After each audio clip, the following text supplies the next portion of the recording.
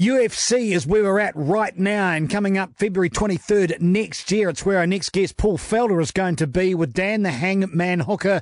It should be fireworks. Will it be fireworks, Mr. Felder? You looking forward to this one? And welcome to the show. Oh, man, I'm so looking forward to this one. I've been chasing a main event for a really long time, and Dan Hooker is obviously a guy I've had on my radar ever since he called me out way back, I guess, a year or so ago. I already had a fight scheduled at that time, but, you know, he's gone on a tear since then. I've gone on a tear, so it's time we meet. Both won at 5 rounds, and we want to move up these rankings, but we got to get through each other first. And the way we fight, man, there's no way that this is going to be a boring fight. I can guarantee you that. Well, I was talking with the Hangman last week, and he was so pumped that he was finally going 5. He was almost pleading for it. 3 rounds is not enough. It's a bit of masochism going on with you guys. What is it about 5 rounds that does it for you? Because, well, we all know how brutal the event is. It's a long time in the octagon. Yeah, well, you know, when you're fighting 5 rounds, I think you're kind of proven to the brass, you know, to Dana White and these guys. And I feel like for some reason it seems like Dana didn't want to give me this opportunity. I don't know if he was reluctant to give Dan this opportunity, but to fight 5 rounds, I think we're proving ourselves that we belong in the top 5, that we should be fighting main events, and we should be getting closer to that title shot. And the title shot's obviously going to be 5 rounds. So I think we're all itching to get in there and at least test ourselves over the course of 25 minutes. So when that time comes, you know where you stand, you know, going 5 rounds before you face somebody like Khabib or whoever wins that fight with him and Tony. You know, you want to kind of prepare yourself to go the distance just in case it has to happen. So this is the perfect opportunity for me and Hooker to show the UFC brass that, you know, we belong in that top 3, top 5. Styles make fights. Tell us about yours compared to Dan, and where you guys differ, and maybe where you would actually blank each other out. Well, I think we're both really good strikers, but in a very different way. You know, I'm very forward pressure, get in your face, clinch you up, elbows, knees, whereas Dan really likes to stay on the outside, uses timing. He's not, I think I'm a lot faster than him, but I think he's got really good timing. I don't see this being a boring wrestling match. I don't think either one of us are going to lay on each other. If this fight goes to the ground, there's still going to be striking. You're going to see elbows. But I just think that my pressure and my ability to take damage and move forward and stay in your face over the course of 25 minutes is going to break him. You talk about taking damage, and we know how much the Hangman can take. I mean, that fight up against Barboza last time we went down was, wow, he could definitely take a punch. That open your eyes up to what he's actually capable of taking? Yeah, I agree. He can take a shot, but what happened in that fight was he got finished, and I've gone 6 rounds with Edson Barboza. Is that the end of the story then? That's the end of the story right there.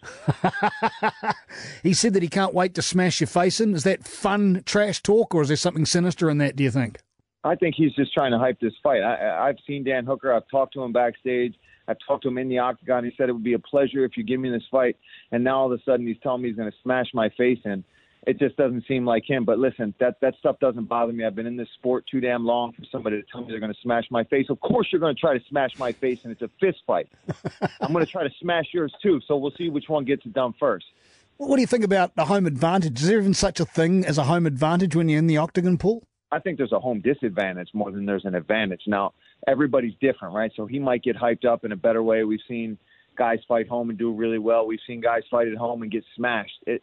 Once we're in that cage, you know, I know it's cliched. We've said it all. It's just 2 guys in there. But I really do think that at the end of the day, it's just 2 top athletes competing against each other. And the crowd's just going to be going nuts for everything once we're in there. I feel like especially the New Zealand fans, they're obviously going to be rooting for Dan. It's his hometown.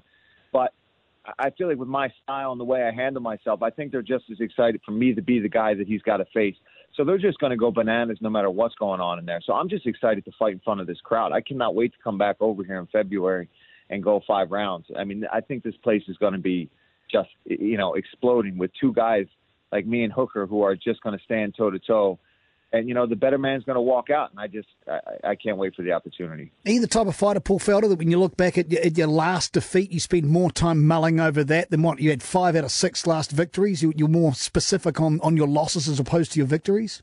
You know, normally I would be if it was, you know, something that was a technical problem that I had or something like that. But since I moved up a weight class, fought Mike Perry, who's a savage, I broke my forearm. So that was one of those losses that I kind of let, you know, go by the wayside because there's nothing I can do. Once you break your right hand, I mean, you know, that's one of my main weapons as an orthodox fighter is my right arm. And once that got taken out, it was kind of survival mode, and I still went to a split decision with that crazy son of a bitch. So, I don't try to dwell on that one too much.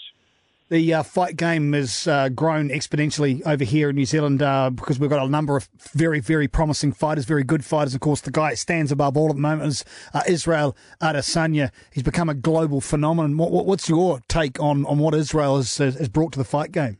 I mean, he's incredible. I was watching him in his kickboxing days, and I had friends hitting me up saying that I had to watch this guy, Style Bender, and check him out. So I've been a fan of his for a while. I know I'm fighting his homeboy, but that doesn't change that I respect him and think that he's a great champion. I think he's only going to get better. So he's just he's a freak, man. He's a freak. Volkanovski coming up this weekend along with Kai Kara France. You got a tip on either of those two scraps for us, Paul? Which one? Volkanovski or Kai Kara France. They're both fighting this weekend. Yeah, well, the Volkanovski fight, I mean, I love that fight. That guy, talk about a tough, hard-nosed dude. He's got a big matchup ahead of him, though. I mean, Max is such a big featherweight, and he's got such good timing. But if there's a guy that can do it the way he closes distance and moves in, I'll be watching. I'll be there. I think I'm going to fly out to Vegas just to watch that one, to be honest with you. Oh, man, I wish I could do that. It's so easy. Hey, good luck, safety on your travels. I'm looking forward to seeing you back in the Octagon come February the 23rd. May the best man win. 7B6. It's going to be a lightweight beatdown. Looking forward to it. Paul Felder, thanks for your time today. Hey, thank you for the time, man. I appreciate it.